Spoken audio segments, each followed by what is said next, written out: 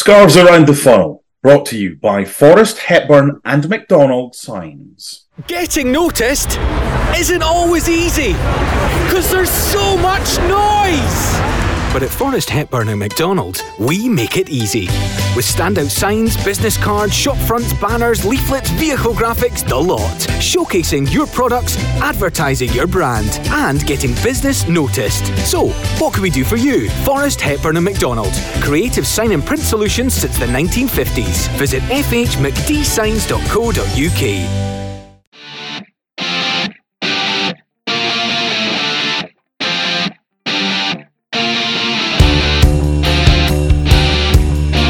Kingsley rolls to the boys. Back to Kingsley.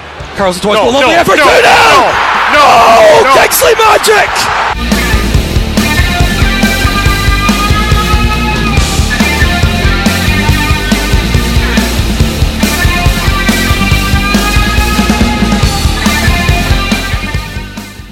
Hello and welcome to Scarves Around the Funnel, the podcast dedicated to Heart of Midlothian Football Club. Not quite third in the country this season, but still the best in Edinburgh. We're going to cling on to that, aren't we? I am Laurie Dunsire, joined for this penultimate episode of the season, again by Mark Donaldson. Hello, how are you? Yeah, trying to look back at a season and kind of enjoy the high points, but then ultimately look over it and say it wasn't good enough and put everything into perspective. That's what we're kind of going to try and do over this episode, and then a full this week, recap. No, over the next couple of weeks, we'll look back on the Hibs game this week and talk about. I was going to say I'm not prepped for the full review yet. No, not quite. But it's weird sitting here Thursday afternoon, my time, seeing VAR in operation at Firhill, where Partick Thistle are currently facing Ross County, and Ross County have just gone down to 10 men and they're a goal down as well. And you wonder, could Firhill be on the list of places that Hearts fans get to visit next season? That's always a good trip. Always a good trip along the M8 to Firhill. So potentially, it's weird, and I'm sure, I think it was the Partick Thistle website that put a tweet out earlier, just explaining to everyone exactly about VAR. About VAR. VAR will be in operation at Firhill this evening. Thistle fans who are unfamiliar with the use of VAR are encouraged to watch the video below, and it had 4 different criteria, to which loyal Partick fan Bill Sweeney said, criteria is a plural noun. The singular is actually criterion. So, yeah, we took to Partick to go to the library before the game next season if they come up. Look, it's the 1st of June, and I'll admit I'm already missing the football. We've still got some going on. We had that shit game last night in the Europa League final. That was just skullduggery throughout. We've got the FA Cup final and the Scottish Cup final and the Champions League final still to come. But it's not until you get to the stage, Laurie, whereby you see in the Sunday Mail that the Australian 2nd, 3rd and 4th tier fixtures are printed so that people can still get their fix of games to play on the lottery or on the coupons and things like that, because it's a barren summer, but fear not, we don't have long to wait until the draw for Europe takes place on July 24th, hopefully for us. Indeed. So this week we'll talk about the Hibernian game, the final game of the season, of course. I'll talk a little bit some of the performances around about that, and I guess the feeling around how the season has come to a close as a whole. Like I say, like Mark says, over this episode and our final episode of the season next week, we will do a bit more of an in-depth review, and we'll look back at some predictions for the season. We'll do that next week, and that's both from Joel Sked and myself from an episode right at the start of the campaign, and from a few of you who actually filled in a survey and gave us some votes on what you thought Hearts, how Hearts would do this season and how different players would perform, who would be the best players, best signings, etc. So that'll be quite interesting next week. But we've got the Hibs game to focus on this time around, and I'm going to throw some different homework out there, which Mark's not aware of either. But you sent me some daft videos and YouTube links. We'll get to that. What any of them No, all will become clear over the next hour or so. Okay. You're listening to Scarves Around the Funnel, sponsored by Forrest Hepburn and McDonald's Signs, who have been offering creative sign and print solutions since the 1950s. Heart of Midlothian against Hibernian, the battle for fourth place and the only remaining guaranteed European spot in the league after the top three places were all sewn up, with Inverness playing Celtic in the Scottish Cup final. Of course, fifth place will likely be a European spot, but not guaranteed, and fourth place not only has one round less to play and also a bit of kudos, there is some more prize money and, of course, City bragging rights. So it's a derby. It always means something, especially in the capital. And, Hibs went into this one, I would say, with maybe a bit more enthusiasm for it because, at a point it looked like they would not even get close to Hearts, and their season has maybe been more up and down throughout it, whereas Hearts kind of had a little bit of an upward trajectory after the turn of the year, and then it really went on a downward spiral. So maybe a little bit more enthusiasm, I would say. Not necessarily confidence, but the game maybe meant a little bit more to them, whereas Hearts were just trying to secure a position that they were hoping they would be above. But that wasn't to be. In terms of the team, probably no surprise that Alex Cochrane returned from his latest suspension. He came in and he would go into left back, and also Barry Mackay came back in. Forrest dropping out, maybe no surprise. Toby Sibbick, though, dropping out, maybe raised some eyebrows. Although, Mark, in terms of recent performances, moving James Hill, or I would say keeping James Hill at centre-back, because Kai Rowles, of course, moved from left-back when he played against Rangers. Keeping Hill in there made sense, because I think he's been very good the last few weeks. And Toby Sibbick had a bit of an off game, especially at Ibrox. Yeah, and I think that shows a manager that picks on form. Look, to be honest, I don't know if there's much between Toby Sibbick and James Hill. So if one's selected over the other, it doesn't really bother me. I still think we're missing power and someone that's not frightened to challenge for a ball in there, because we don't have it. And once again, Hibs knew that, and they targeted us from set plays.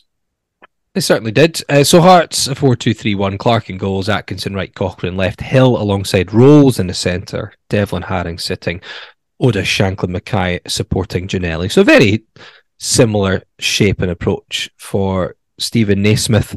In terms of the match itself, Hearts got off to a flying start, you would say, in the 8th minute. We'll have a quick listen back to that moment now.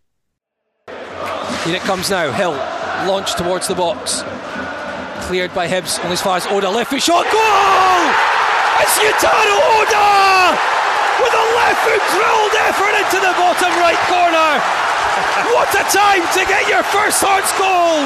The Japanese celebrates deliriously with the lower part of section N. And it's first blood Hearts in the derby. So this is another long throw from James Hill, causing some problems. It's become a useful weapon for Hearts. Led to the goal that opened the scoring at Ibrox just a few nights before. And this one again caused problems. Hibs managed to clear it, but only to the edge of the box. Well taken down by Yutaro Oda. And it's a very neat finish on his left foot. And it's probably the scorer that everyone wanted to see in a maroon jersey that day, isn't it? So pleased for him. Never shirks. There's clearly talent there. He's someone that is going to develop, you hope. Still got a lot of developing to do, but not frightened. And maybe sometimes it's the extra touch or the overhit pass. But you know what? He'll come back next time and he'll try it again. And I love that about him. But the one thing that was missing was a goal, and it was a really well taken goal. And I thought that put us very much on the front foot, and it gave us a platform to go and build on that to try and get a second goal, but ultimately the game changes within 20 minutes. Certainly did. I should mention about Oda as well, just confirmed today that he's been called up to the Japan under-22 squad. That's for friendlies against England at St George's Park, and then the Netherlands in Austria 4 days later. He's previously represented Japan under 20 level, but what this gives him a chance is if he can impress in the double header, could mean he would be in for a shot at the under 23 squad for next year's Olympic Games in Paris. Yeah, in essence, it's an under 23 squad, but they've named everybody who. There's no point in naming someone that's not going to be available. Of course not. No. For next year. So yeah, it certainly bodes well for him. And you see some of the kind of players that have been recently named in the squad. There's been a lot of homegrown players, but this is the first time that they've added other players. They've got a goalkeeper from Benfica, they've got a defender from Fortuna Düsseldorf, a midfielder from Strasbourg and Grêmio in Brazil, and Yutaro Oda from Hearts as well. So there are one or two players in that squad that are 22, but the majority are either 20 or 21. And who knows, hopefully it's a stepping stone to maybe potentially representing the Japanese national team. And that is a really tough squad to get into, because looking back to the World Cup, Kyogo of Celtic, super player, didn't get in the squad. Daisen Maeda got in the squad along with one or two other Celtic players, but Kyogo didn't. So yeah, it's an opportunity to showcase what he's got, and hopefully it can be a good experience for him. Back to the match, we'll get to the big the big turning point, I should say, in the game. Before that, something that we've been tagged in a few things on Twitter. I saw that Des Roach was asked about it, and he has responded. So Peter Haring goes off in less than 18 minutes, and it's a challenge by Doyle Hayes as the cross comes into the box. Now, a few people, I can see Preston Pansharts, Colin Marshall, and a few others wanted the podcasts to talk about it and look at it. It's a hard challenge. I think it's correct that a foul was given against him. There's a lot of people talking about reckless and red cards here. No. I have to admit, and a few Hearts fans listening to it will probably strongly disagree with me. I didn't see it as being that bad. It's not nice for Haring. It's a sore one, and obviously with what he's gone through, you always play it safe with a head knock, but it's a little bit too aggressive. It's a foul, but it's just not as bad as some people are making out for me. I usually go by instinct. And my first instinct, I think everyone's first instinct, is usually not far off the mark. When you see something, without just thinking about it, you just see something. Your instinct usually gives you a fair idea of that's probably what it was. And then you listen to others, and then that might sway your mind, or you see another replay, and that might sway your mind as well, of course. It's not until you've mentioned this just now that a possible red card's even crossed my mind. I haven't been on social media much. To be fair, I was the same until people, but it's just because people have tagged, and I'm always open to other people's opinions, and everyone's entitled to that. So I just thought I would mention it. But I'm the same. I thought it was a foul, and it was clumsy. But if you got a yellow card, would it have been that ridiculous? Probably not. But I mean, talking about it as a sending off, just nowhere near that for me. Not for me. And to be fair, even if it was considered as a red card by the referee, I think VAR might even say, hey, come and have a look at that, because that's a clear and obvious error, because it's not a red card. So again, people see things differently. Just go by the letter of it's Law 12, and I mean it's clumsy. It's a little bit late. The other thing is as well, are we talking about it to this depth and to these levels because it's Peter Haring and the concussion issues that he's had over the last 2 or 3 years? Probably not, but not for me. And I mean, look, if two of us on a Hearts podcast can't find a way for that to be a red card when it's Hibs we're playing, and of course there's bias, then for some, maybe not for me. The big incident, which would eventually lead to a red card, happened just before the half-hour mark. Now, this is we'll talk about the build-up first of all, because just before the half-hour mark, Hibs hooked the ball over the top, and there's a lot of things to kind of dissect within this. First of all, Kevin Nisbet gets in behind Kai Rolls, and it's been a repeat issue with Kai Rolls, especially. Just the ball is just hooked over the top, and he kind of gets caught under it a little bit. You then see maybe the plus side with Kai Rolls, because he does have the pace to recover He gets back and he gets in front of the ball and in front of Nisbet, who then has to check inside. But you then spin it back again because he gets spun a little bit too easily by Kevin Nisbet, and that's how the ball gets forced to Chris Cadden. Now, at this point, Alex Cochrane finds himself kind of blindsided by Cadden coming in. He's the one who gets to the ball first, and he's trying to get a foot round to clear it, but he doesn't really anticipate Cadden, who's got a little bit of pace about him. He's a reasonably quick player who nips in behind him and gets to the ball first, and he's then caught, and there's absolutely no doubt it's a foul. Now, in terms of this moment, this is one of these where, so Jimmy and I were stunned in commentary because he pointed to the spot, the referee. I'm like, it's outside the box. Outside the box. Definitely outside the box. VAR will intervene and we'll sort it out. Outside the box. Yep. Outside the box. Seen the replay. Definitely outside the box. He's going over to the monitor. Oh, wait a minute. If it's outside the box, then the double jeopardy rule doesn't come in, which means this could be a red card. Suddenly, it dawns on us that actually, maybe it would be better if it was a penalty. And sure enough, obviously VAR has to check it for that, which means VAR then has to review for the sending off. Now, he does come out, he gives a red card. Obviously, Tynecastle's incensed again. I have to say, and I did see I got a little bit of criticism for this on Kickback. Not everyone, but some people. Unlike the Celtic one, which I didn't agree with and I didn't think was a clear enough error for this, I have to say I think that's the right call, to be honest. Rose doesn't cover himself in glory, but when Cochrane catches Cadden's 1 yard outside the box. The ball's not bounced too high. He's getting a touch on it. Clark's still on his line, so he's going into the box 1-on-1. I can't have too many complaints about that. And neither did Stephen Naismith, to be fair. No, I agree with the decision. What would you want in hindsight? Would you want the penalty awarded and no red card? Yeah.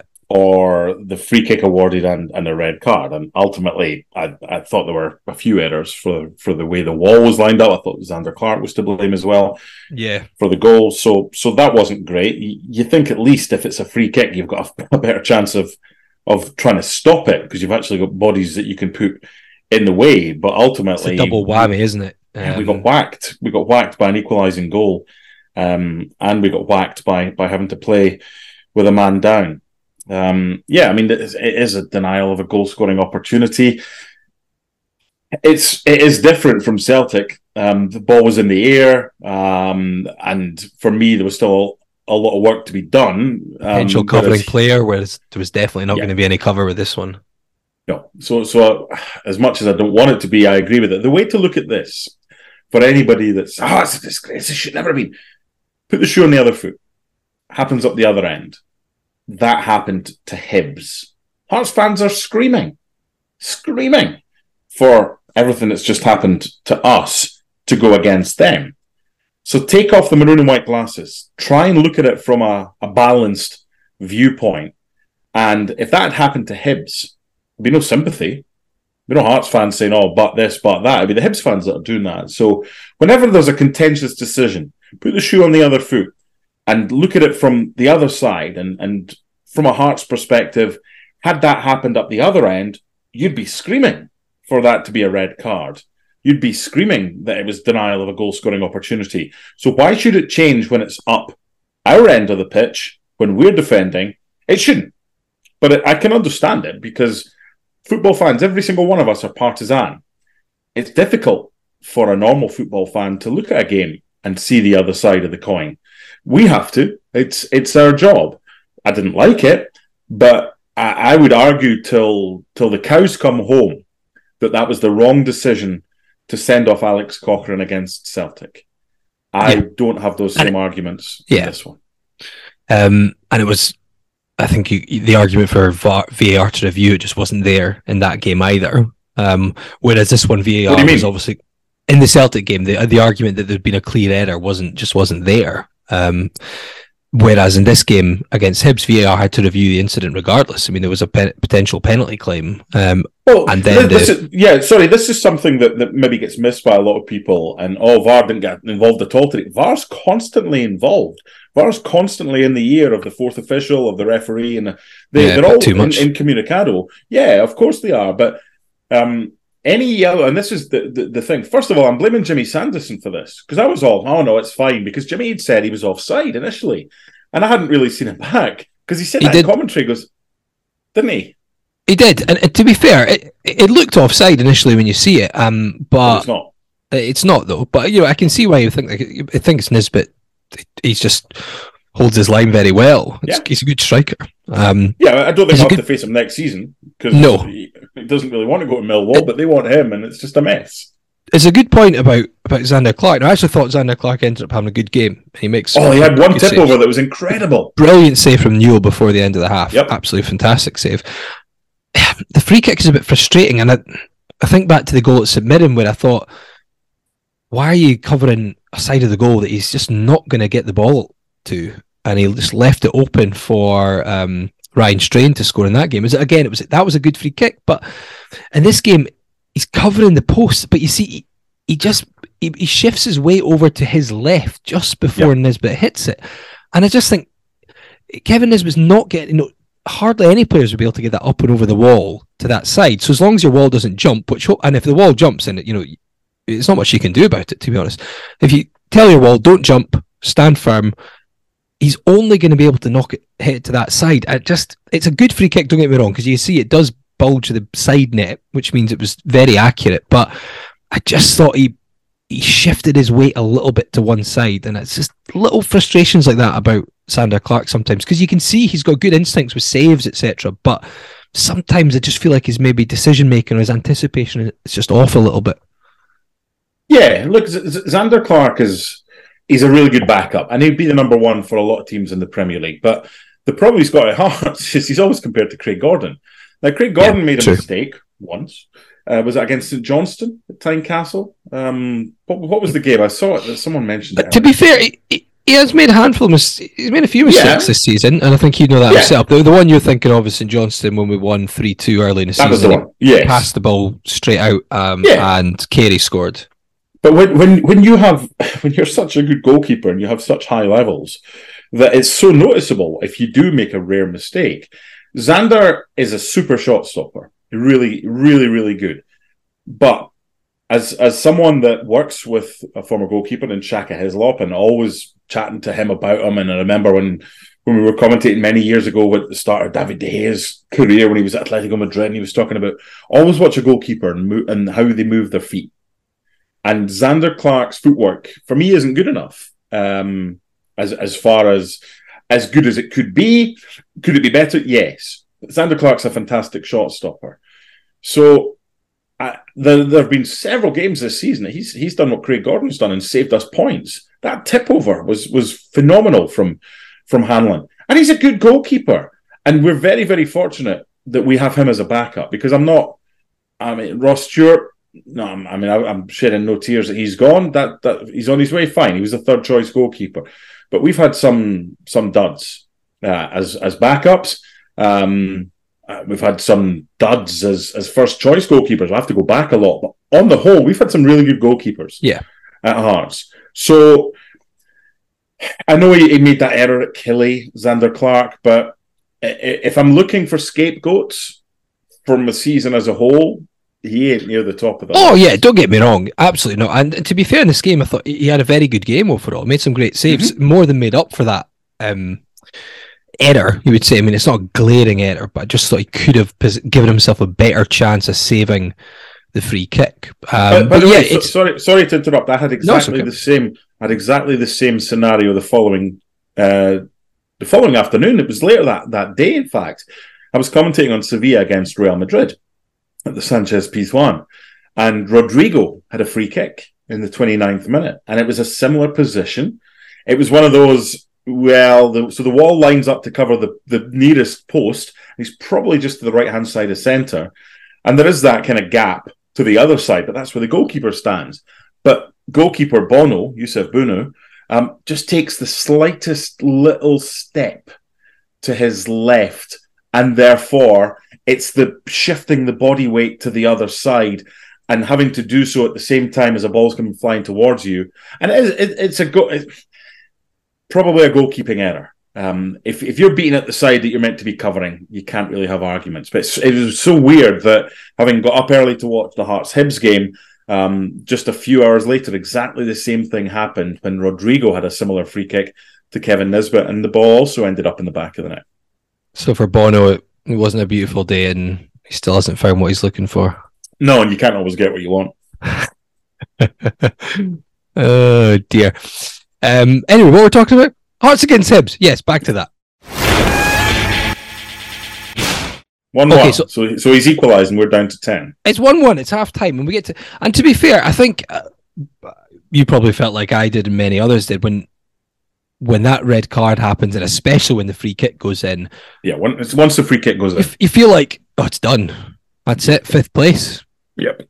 What a horrible end to the season. We're going to lose to Hibs. They're going to leapfrog us. We may not even get Europe, because what will happen now is Inverness will go and win the bloody cup. And at half time, I mean, that's, Hibs are feeling confident, feeling optimistic. This is a huge chance for them to get a first win at Tynecastle since 2019 and really turn their season around right on the last day, to be honest. And Hearts have moved to a 4-4-1, and it's a completely different ball game now. 11v11, Hearts are looking to set the tone, set the tempo, try and get a good win against Hibs, end the season on a high note with a big victory. Now, this game is all about a battle, about organisation, about staying well drilled. So Toby Sibbick's on as well, and talk about a few players. But I thought one mention about Toby Sibbick, to be dropped, and nothing's confirmed, but I think we all knew it's because, well, he was off colour Ibrox, and the better option was Hill. To then come on in a game where Hearts are up against it, down to 10 men, he's going to have to defend the full game. I thought he did really well. Not an easy one, because it's basically defence against attack drill for what would be 77 minutes. Hearts would play with 10 men. Felt longer than that. It did feel longer than that, but it would only be 59 minutes of regulation time from the point the red card was shown. About 77 with all the added. I thought he did really well, and this is why I said to you before, there's something about Sibbick. I know he's had his off games, and he didn't start the season well, then he looked terrific, and then he kind of went off colour again. Yet there's definitely he's definitely got the physique, and he's got the ability there for me, I think. Maybe needs a bit more focus, maybe a different partnership there, but there's enough there for me that I still really like him as a player. Yeah, look, as I said to you last week when I was talking about potentially either having him as the spare man in a back three so he can move into midfield, or try him out as a defensive midfielder because he's a really good passer of the football. I'm just actually looking at some of the games that he's come on this season. 5 league games when he's come on, different times, obviously. At Tannadice, the Hibs game at the weekend, Kilmarnock 3-1, Motherwell 3-0, and Hibs earlier this season when he came on for Michael Smith. That was the game that we conceded very late, and I felt we kind of played into their hands then. I mean, he played about half an hour at the end. Certainly wasn't to blame, but he's a player that comes on. You never hear grumblings or anything like that. I get the feeling with Toby Sibbick, he'd be whether it be a joy to manage or just really easy to manage. I think that's what you're kind of looking for in a footballer. As far as on field is concerned, is he nasty enough? That's not the discussion that we're having right now. What I would say about him, when it all kicks off at the end, he's front and centre. Behind Claire Cowan, isn't he? Everyone was behind Claire Cowan. Everyone's behind Claire Cowan, but I mean, in terms of players, he was right in there defending teammates and getting involved. But I mean, look, I thought Hill was terrific again as well. He was really solid. I mean, for me, if you're going to talk man of the match, especially second half, Shankland was just phenomenal for me in terms of getting stuck in, but also whenever he could, giving some kind of relief to the defence, bullying some of the Hibs defenders, holding it up.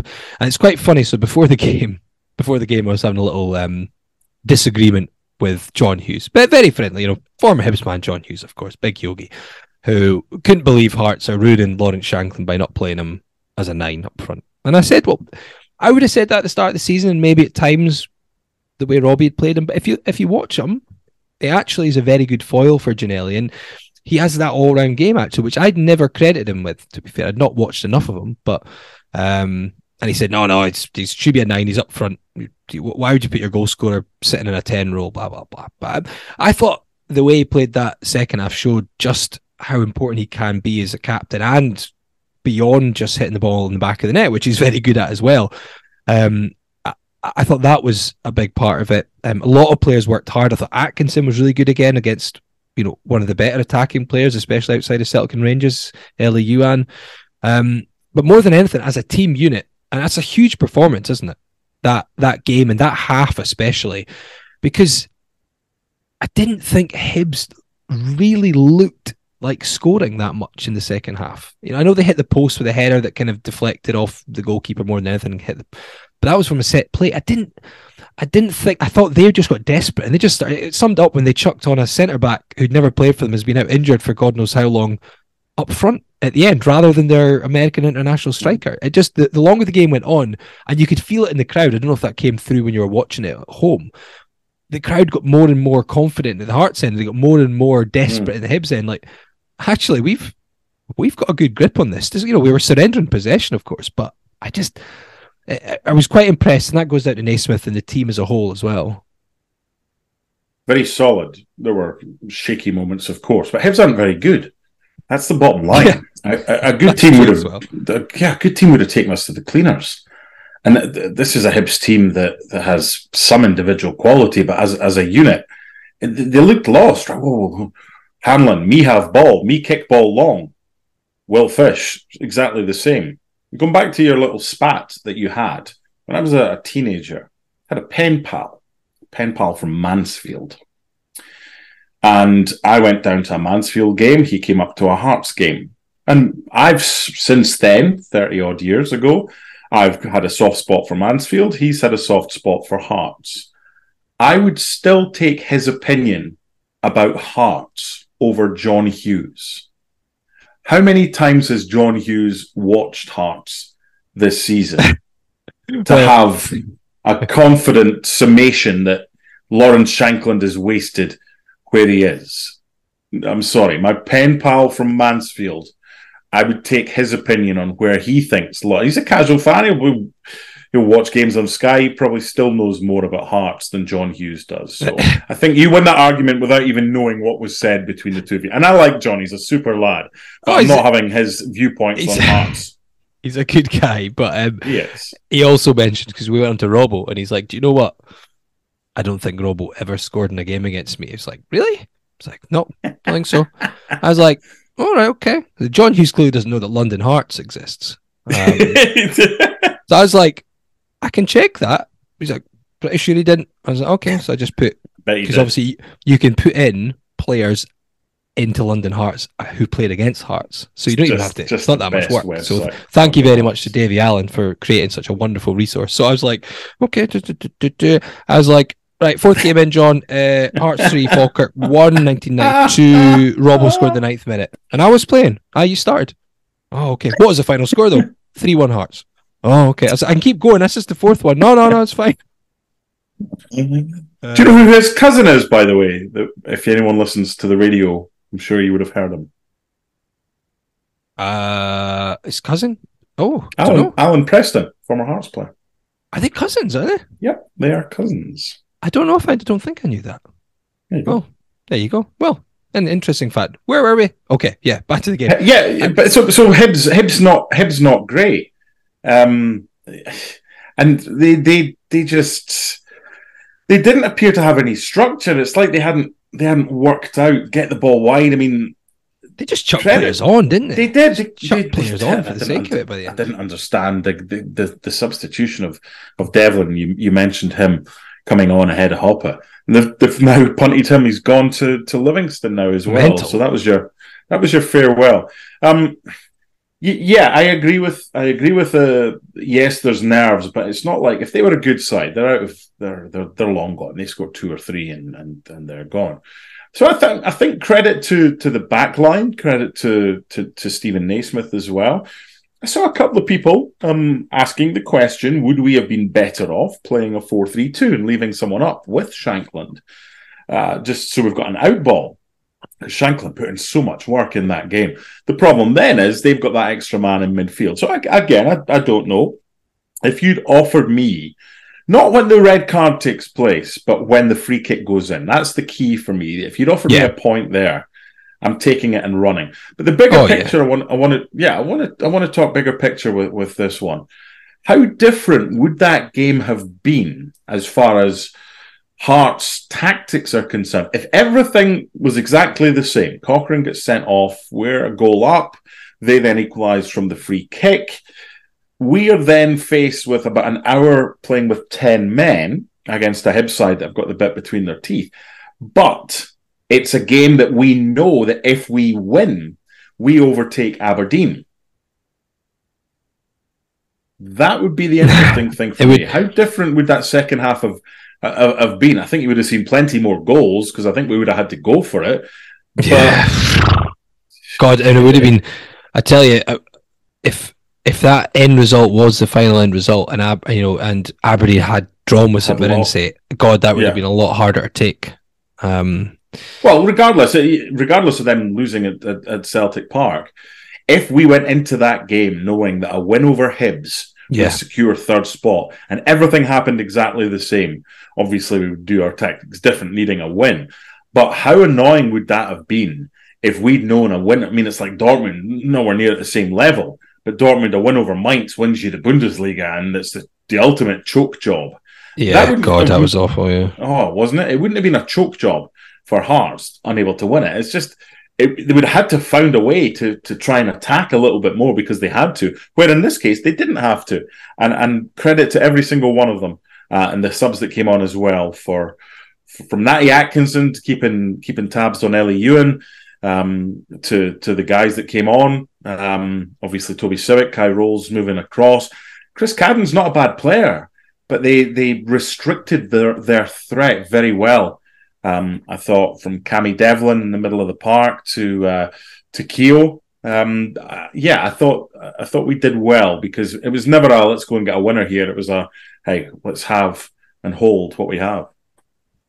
And I guess we've got to mention the Rami at the end, which it's one of those where you're meant to say these are the scenes we don't want to see, but I think most people actually enjoyed seeing those scenes. For better or worse. Obviously, we hope there's not any repercussions for players who are actually going to be playing for Hearts next season. But Rod Stewart took one. But I guess what it showed to me is, and I know it's a silly way to look at it, but like with Sibic, the players weren't afraid to get involved and stick up for their teammates. I think there's been a little bit of fight about this team under Naismith. And look, it was a ridiculous way it started between Naismith and Lee Johnson. I mean, it's the most pathetic punch I've ever seen from the Hibs manager. It's barely a tickle, but obviously everything kicks off from there, and it's the few players get far too wound up. But I mean, shout out to Claire Cowan though. Not afraid to get involved. Rick's getting stuck right in there. So yeah, we should be talking about this as an embarrassing moment, shouldn't we? But I mean, hey ho, it's a derby. It shows it means something to them all, at least. So first of all, Johnson says something right at the end and has a wee dig at Naismith, but then it's I can't remember who the Hearts player was. There's footage and a little. I don't think it's I think he knows he's there, but it's made to look unintentional. A little dig in Lee Johnson. Then Rocky comes in like Rocky does in the movies. And then the shit hits the fan, and everybody gets involved there. So it kind of had little spells near the touchline, and then in the middle of the park as well. And the first thing I thought when I heard that was several red cards afterwards. As long as it was one of our shitty players who's not going to be involved next season, or one of the coaching staff, because the last thing you want. Because by the way, Cochrane's going to be suspended now for a decent chunk of the start of the season. Last thing you want is Shankland involved or Ginnelly involved, hoping he signs a new contract and they get a red card and they have to miss the start of the season as well. So It wasn't great, but they did show unity, and that's the main thing. And for Lee Johnson in his post-game comments, let's just take you back to October earlier this year, where he basically said that Ryan Porteous was actively targeted by opponents and said the Scotland international could be forced out of Scotland. Lee, yeah, back you go, son. Indeed, so one apiece, and maybe not the end of the season we'd hoped for, but at least Hearts did manage to keep their city rivals below them for another season, which is something.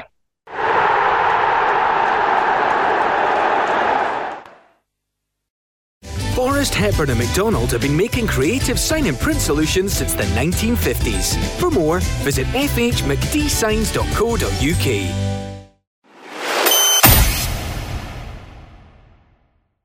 You're listening to Scarves Around the Funnel, sponsored by Forrest, Hepburn and McDonald Signs, who have been offering creative sign and print solutions since the 1950s. Now, I have a bit of homework, which is a little bit from left field. Mark has no idea where I'm going with this, but I'll quickly play a clip, which is from the end of the film Transformers in 2007. With the Allspark gone, we cannot return life to our planet. And fate has yielded its reward. A new world to call home.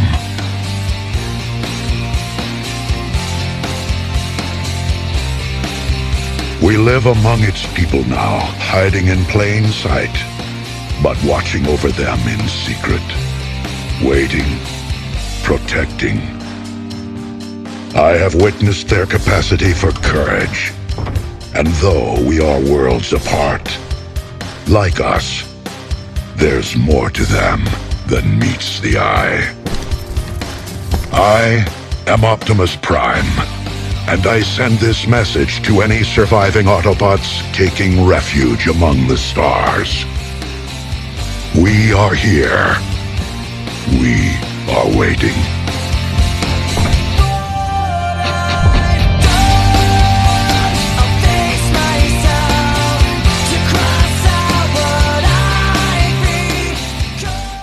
What the hell am I doing with this? What the hell are we listening to that for?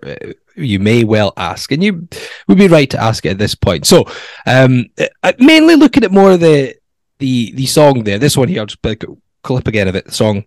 So let mercy come and wash away what I've done. I'll face myself. So it's What I've Done, which is Linkin Park, 2007. Do you remember Rap Rock, Mark? That was a thing, What? Rap Rock. Rap Park. Rock. You're asking Yeah. a Belinda Carlisle fan if he remembers Rap Rock. No. Anyway, so at the end credits to the film Transformers 2007, which, by the way, is just a mediocre Michael Bay Where are you Hollywood going with this? film. That's Optimus Prime, the leader of the Autobots, giving his little speech to close the film out. It's like 60 seconds before the song kind of kicks This is in. the worst tangent in the Right. 5 years of this So, podcast. What I want to do, I think you'll like where we go with this. What I'm looking for Today? now, the reason this happened, the reason I went with this, so people, there was this little spell of this little fad where people were using this song to end other films. So not just Transformers, we're using it at the end of other films. So they were taking this song, and in Are we fact, there you close the film with a kind of 45, 60-second speech, and then it kicks in Linkin Park, What I've Done, because it works quite well. What I want to do for next week is get people to give us the closing speech for Hearts season, which we will then put over that end credit song, because it's quite a good end credit song. Jesus. As someone that spent 5 years probably using Spent 5 years explaining this homework. Maybe, but I'm self-deprecating and self-analytical. As someone that spent 5 and a bit years of this podcast, if that's what it is, nearly 5 years or something, probably using 4 or 5 times as many words as I needed to do, it's finally rubbed off on you. Yep. But basically, what I'm looking for, so there's a song which is used at the end of a film. People have tried, they've tested it on other films, like they've put it at the end of other big blockbusters to say, why don't we use this same end credits? You know, you put a speech at the end or whatever. So I want to use it for the end of Hearts season, the end of our narrative for the campaign. We're going to close with 45 seconds, maybe. Doesn't have to be as long as that, but something we can fit into that song at the end. So what would you say to close this? This is the end. This is a film this season. It's the Hearts movie. We need a dramatic end that doesn't just close this off, but it kind of looks ahead to what's to come as well. I'd have two words. I'd have two words, and that would be better. Well, that doesn't work. You need a bit more than that. No. Why? Because it doesn't work with my homework. 45 seconds worth. Come on. People have Well, it doesn't have to be. So the speech in the bit that I've just played is 6 or 7 sentences. So, you know, you kind of give a summary of what's happened, you know, where we're at, and look ahead. Because I want to give a dramatic end next season to the end of the close off the season. The end credits kick in. I thought you said I was going to like this. I'm sorry to be a thought you would. killjoy, but no, it was too long. The explanation was too long, and so I'm asking for people just to give us, 5-6 sentences to sum up the season that we dramatically put at the end of the end credits. No? Not for me. Fuck's sake, I thought it was quite a good idea. I quite liked it. I'm sure it might be for others, but it's just... Well, okay. Well, look, you're asking people to do something after a season that ultimately we didn't achieve our aims and our targets. And, I'm not saying it has to be good. Well, so be better. No, I'm not saying it could be. If you want me to, could be a funny, like it could be. We could go with a funny little dialogue at the end, or it could be a very critical dialogue. I don't. Oh, for Jesus Christ! I'm on a dampener now. Try to think of some homework that's different. We're 250 odd episodes in. I mean, we've used a lot of the generic homework. We need to think outside the box a little bit here. No. No, if we'd finished third, then look ahead would be a lot easier. But yeah, but the chips are down at the end of that bit, so that it's got to the end of the film that things are not, they've got somewhere, but there's still work to be done. So it's not an ending. It's kind of it's just the end of this first film. We're looking ahead to the sequel as well, which will be next season, hopefully, and something better. Yes. Honestly, I just can't. As much as we've discussed the Hibs game, and next week's the one about the season as a whole. Okay. Hearts have basically got two opponents. Realistically, Hearts have got two opponents in the league, right? And we have to finish above both of them. We didn't do that this season. We finished above one of them, Hibs. Yeah, I know. We didn't finish above Aberdeen. And that's the arc isn't finished. This is not a complete arc. This is the end of the first installment. So, we've got through it. We've had some ups and downs, and there's work to be done, and that's obviously looking at. Okay, tell you what, I'll put it out there. If it doesn't work, then I'll bow down to the fact that it was a shite idea. I thought it might be a good idea. I thought it would be something creative. It might be, and I might be in the minority here, but if probably not. Probably not. I mean, most people. If you don't have a blue tick, if you don't have a blue tick on Twitter and you don't subscribe to whatever that Twitter blue thing is, which most people don't, you're limited to 240 characters. How the heck do you fit what you've just asked me to do and others to do into 240 characters? There's your first task. Well, give us what you can. Short, long. Email us, podcast@scarvesaroundthefunnel.co.uk. Tweet at Around the Funnel. And if it's shit, it's shit. And I will. I feel sorry for you now, but I think this is of your own making. If it's shit, and then it is of my own making. So I'll take it. Don't know where to go now. I'm upset. There's not even a game to predict. I can't even move on to that. We've got no. There's no nil. Pretty confident this week. Can we? Can we predict the first game of the season, which we don't even know what date it'll be because Inverness win the cup. Wow. Well, look. What we know is awkward. Send me an email I can read. No, I'm going to take it on. I'm going to take it on from here, and I'm going to eagerly await your editing to see where it ends up. First weekend, of the new Cinch Premiership season is the weekend of August 5th and 6th. If Celtic win the Cup, Hearts will go into the third qualifying round of the Europa Conference League. The date for the first leg of that one is August the 10th. So we will have played a league game before we play in Europe, which is a bit of a help because in years gone by, a few of the games that we've played in the early stages have been before we've even kicked off in the league. Now, the draw for the third qualifying round of the Europa Conference League, get your diaries out, write this down. July 24th is the draw for the third qualifying round. This is assuming Celtic beat Inverness. Now, if Celtic don't beat Inverness, two things will happen. One, Scotland's coefficient will be totally fucked by Inverness, Caledonia and Thistle in the group stage. However, it would be hilarious because quite a few things. Celtic would have lost to Inverness, and many people would find that funny when they should win it, and probably Ange Postecoglou's last game. But also, Hibs would not be in Europe, and Aberdeen and their 5 million from guaranteed money in the group stages would then go into the third qualifying round of the Europa Conference League. We would then go into the second round qualifying of the Europa Conference League. The date for those games are August the 3rd for the second leg, July 27th for the first leg. The draw would take place on June the 20th. So if we go to the third qualifying round and Celtic win the Cup as expected, instead of the draw being on June the 20th and 21st, the draw would be on July the 24th. And hopefully all those words have made you forget about all Laurie's words about what he wants you to do for next week. Well, what's more likely? Someone will actually take on my homework idea, or Inverness will win the Scottish Cup. That's They couldn't, could they? Could they? I'm saying what's more likely, I don't know at this point. They both seem long odds.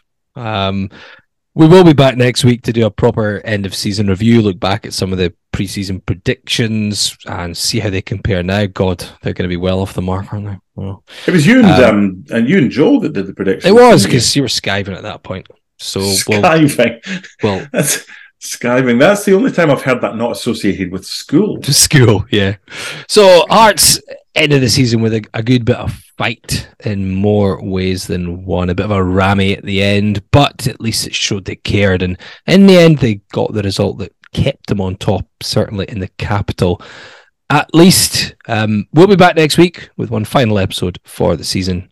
Till then, thanks for tuning in. Let's get ready to rumble. Let's get ready, let's get ready, let's get ready to rumble. I liked my idea. Just wreck the mic, watch us wreck the mic, watch us wreck the mic.